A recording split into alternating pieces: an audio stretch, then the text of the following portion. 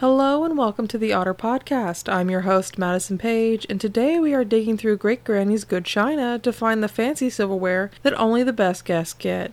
The silverware that might have its origins in a strange eugenics cult obsessed with free love in a twisted way. Today on the Otter we are talking about the Oneida community. Drape your napkin across your lap and keep those elbows off the table, and let's go!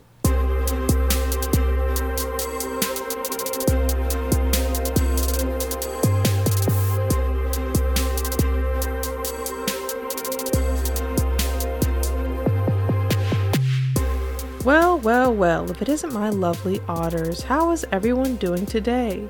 Are we all present, accounted for, and the correct version of ourselves? I hope everyone enjoyed last week's episode on doppelgangers, or I guess 2 weeks before that. I apologize for the short break. Life is not always patient and decided to hit me with several things at once. Luckily, most things are settled now, but I appreciate you waiting for me and hope you enjoyed some of our past episodes in the meantime. Of course, if you really enjoyed it, or if you didn't, please leave a rating and review. They really do help. For the returning listeners, welcome back. And for the new listeners, welcome to the Otter Podcast, where we are a trail mix of all things unknown, unsolved, and just plain odd. If you have an idea for an episode you think would be fun, good news! I do listener requests, so if you want your own personalized episode, you can send me an email at theotterpod@gmail.com. I'd love to hear from you and know what you want to hear from me. This is a good episode to do the dishes to because we are talking about the Oneida community. A cult-turned-silverware company started because of one awkward man's love of free love and obsession with perfectionism. We do have to slap a fat warning on this episode. Today's discussion of cult practices will delve into mentions of sexual content, including the involvement of minors in the belief system that may be uncomfortable for some people to hear. Please know I will keep it as clean as I can, but this may not be a manageable subject for everyone, and it's okay to tap out. I will have an in-podcast warning if you still want to listen and just skip over that part. Those leaving now, thanks for stopping by, and I'll see you again in a couple weeks. In other news, the Otter has just passed 1,000 downloads, and I am thrilled, titillated, and tickled pink. I cannot believe we are here. We made it! What a milestone! I'm so thankful for all the loyal listeners, all those that joined on, and even the new ones giving us a chance. Listening to my first episode makes me cringe. I've been able to keep learning and improving and making this show a delight for everyone, and I hope to keep learning and evolving.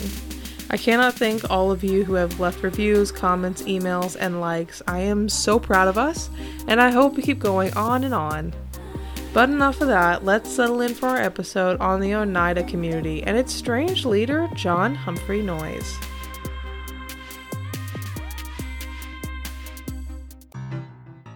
John Humphrey Noyes came into the world on a sunny September 3rd, 1811, to his father, John Noyes, and mother, Polly.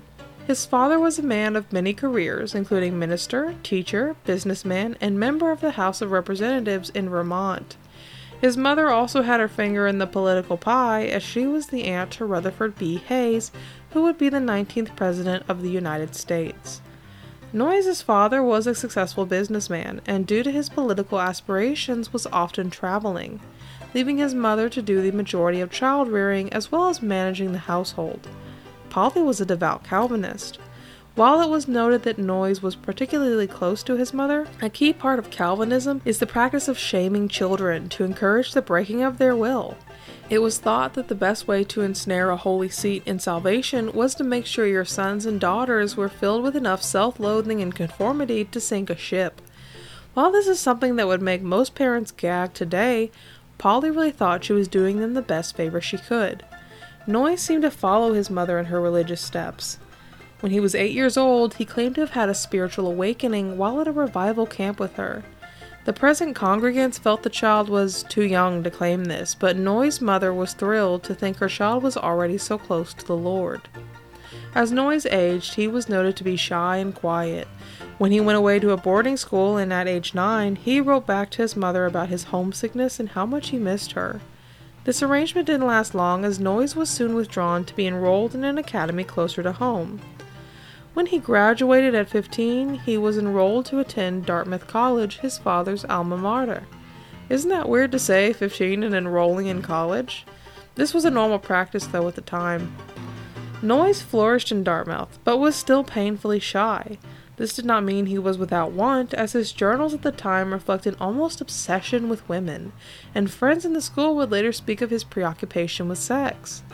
Noyes would never act upon these urges, though, due to the lingering shame from his childhood, and remained, as he claims, a virgin till marriage. He believed himself too unattractive to interest women, and when faced with interactions with them would become too bashful and tongue-tied to make an impression. He graduated from Dartmouth at age 20 and at first showed interest in practicing law. However, this focus soon shifted when Noyes experienced a religious conversion after coming across the teachings of Charles Grandison Finney and the Second Great Awakening. This was a Protestant religious movement, and its followers believed that Christ would be returning after 1,000 years, and it was up to them to purify the world in his image. Noyes was so moved by this that he dropped law and enrolled at Andover Theological Seminary in order to become a preacher. Noyes would not remain in Andover, though, and would instead enroll in Yale in 1832 with the excuse that he wanted more time for Bible study. It was at Yale that Noyes not only engaged in daily lectures, preaching practice, and Bible study hall, but also helped found one of the first anti-slavery societies in the United States. Noyes once again flourished in academia. It was in his second year that he felt he had made a major theological discovery. Noyes had been rigorously trying to determine the date of the second coming of Christ, as the Second Great Awakening had predicted. However, he came to believe that it had in fact already occurred in 70 AD. Noyes then recognized that because Christ had already had his return trip, we were all now living in the time of peace and prosperity. This revelation led to Noyes becoming obsessed with the idea of sin and salvation in the new age. He would have heated debates with classmates that unless man was completely free of sin, he could not be considered a Christian, and his claims to Christianity were a lie. Noyes began speaking of perfectionism. Christian perfectionism was an idea advocated by Charles Grandison Finney. It claimed that it was possible for someone to become completely free of sin. Noyes took his teachings to mean that because he had surrendered his will to God, everything he chose to do was perfect because his choices came from a perfect heart. His theory centered on the belief that man had an independent will because of God, and that this independent will in fact came from God, therefore rendering it divine. So while man may claim to be making his own decisions, he was in fact only making the choices that God had already chosen for him. Noyes further proclaimed that, quote, "It was impossible for the church to compel man to obey the law of God and to send him to eternal damnation for his failure to do so."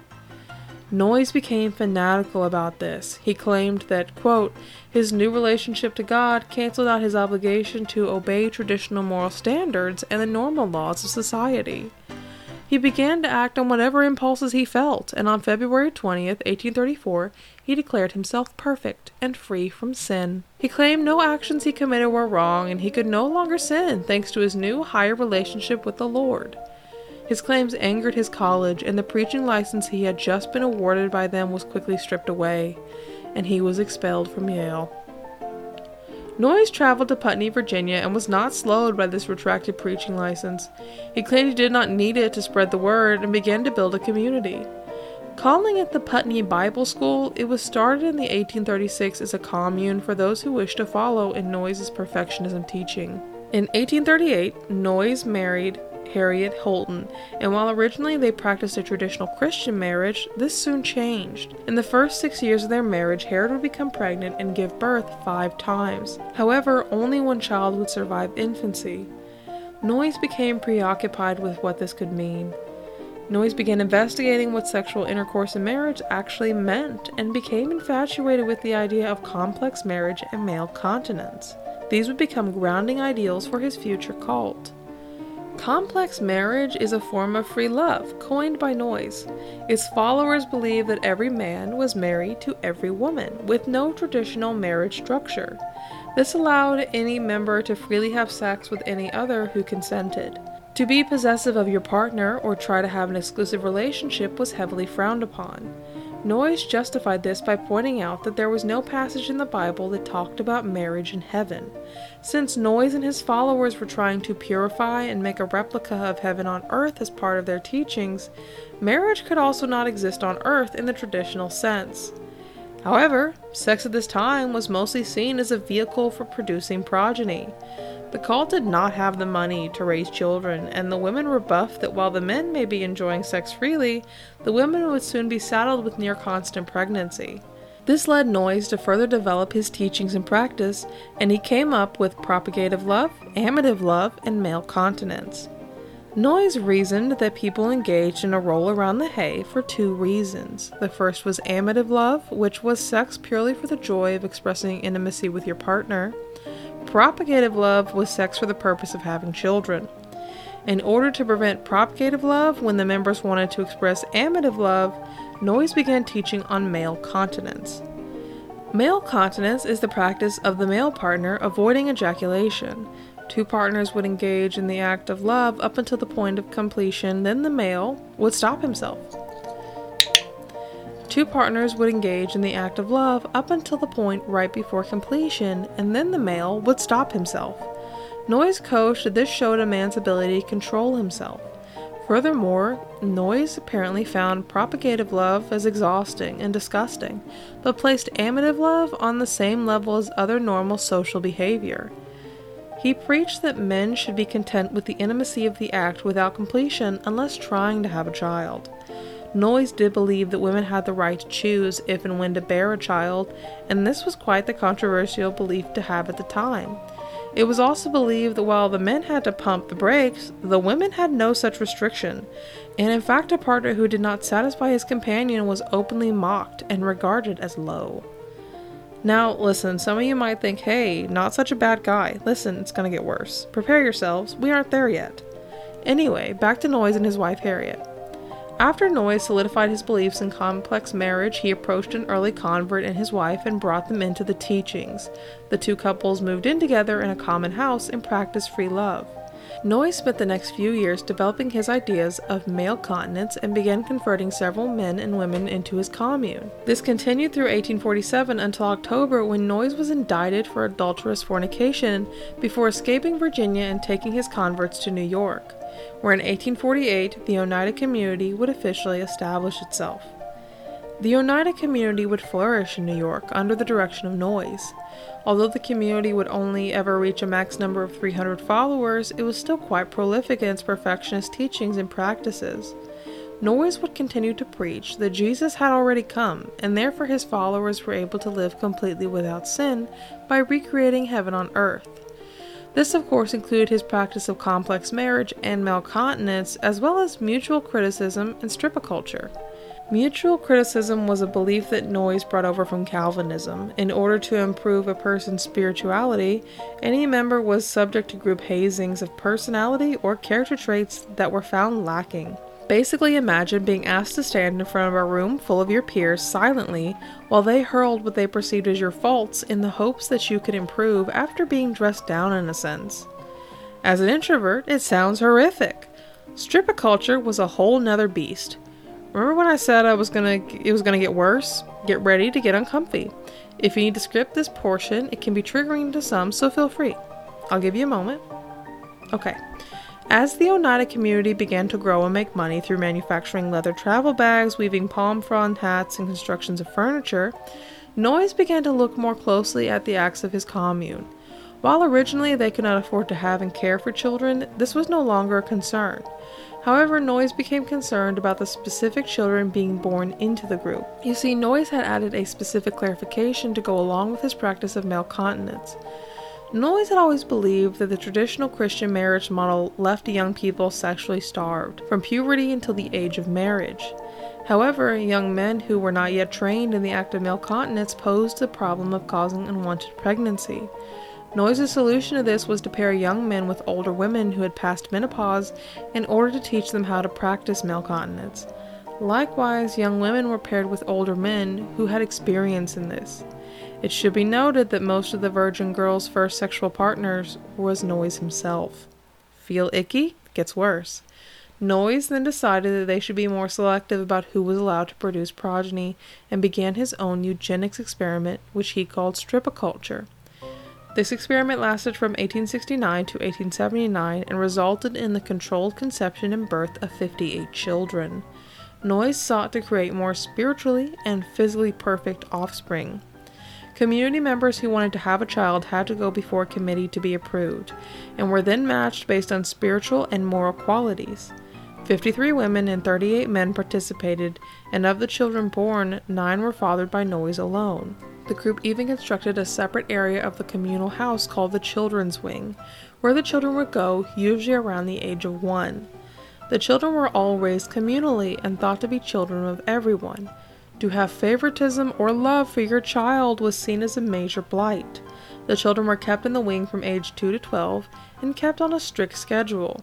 They started the day by dressing, then prayers, breakfast, work, school, lunch, work, playtime, supper, prayer, and study.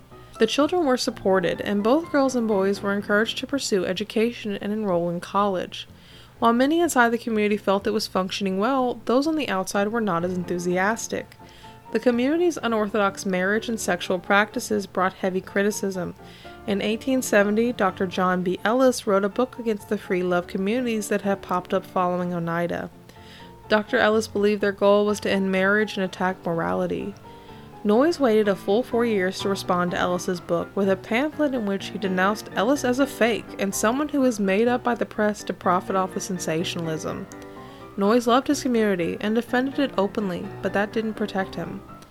In 1879, a commune member advised Noyes that he was about to be arrested for statutory rape. The practice of young men and young women engaging in sexual acts, usually at the onset of puberty, with much older members including Noyes, had reached the ears of those outside, and they were not pleased. In the middle of the night, Noyes fled Oneida and took refuge in Ontario, Canada. He wrote back to the commune and advised them that they should abandon the complex marriage system and settle into more traditional unions. The commune agreed and formally dissolved. However, this would leave many members with no money and no place to go. And the commune had thrived in various trades and practices, so even though they could no longer be married as a community, they saw no reason to stop working together. They converted into a joint stock company on January 1st, 1881. Oneida Community Limited was one of the earliest joint stock companies in the United States, and the former members of the cult all became shareholders. Noyes would never return to the United States. He would settle in Ontario in the Niagara Falls area, and some of his most loyal would even move up there to join him. He remained a powerful influence over Oneida, and followers would write to him for advice. In one instance, a woman wrote to him asking which of her 2 suitors she should accept. Noyes responded that she should leave both of them and instead marry a separate follower, the one who had originally tipped him off, who was more than 20 years her senior. Because she held Noyes in such high regard, she did exactly as he said. Noyes would die on April 13, 1886. His body was returned to Oneida to be buried on the property, and unlike with most cults, Oneida continued on without him. In 1899, they began to produce silver-plated cutlery and marketed their productions under the moniker Community Plate. During the First World War, they shifted to produce ammunition clips, lead-plated gas shells, combat knives, and surgical instruments, and in the Second they made army trucks, aircraft survival kits, and even jet engine parts.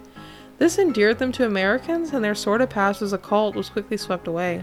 The flatware was so well received that by the 1980s, Oneida was making at least half of all the flatware purchased in the United States. They would buy out other companies and absorb them into the mass. The company has continued to grow and change over the years, but it's still a major manufacturer of silverware. In fact, it is completely likely that you have something in your kitchen that they made. From perfectionism to male continence to silverware, the Oneida community is one of the most prolific cults you've probably never heard of. Starting as one man's means to understand his own religious beliefs and ending in a company worth over $1 billion, it is a far cry from most cults you'll see. There are several first-person accounts that have been published by those who lived and were born in it if you'd like more one-on-one material, and you can go on a guided tour of their communal house in New York. You can even stay the night. This cult was by no means perfect and had its major strangeness, but it's one of the few that openly allows others to take a peek inside, and I think that's an important opportunity to take. One of the things we always try to do with cults is understand their whys, understand their hows, and the Oneida community is happy to feed us that on a silver spoon.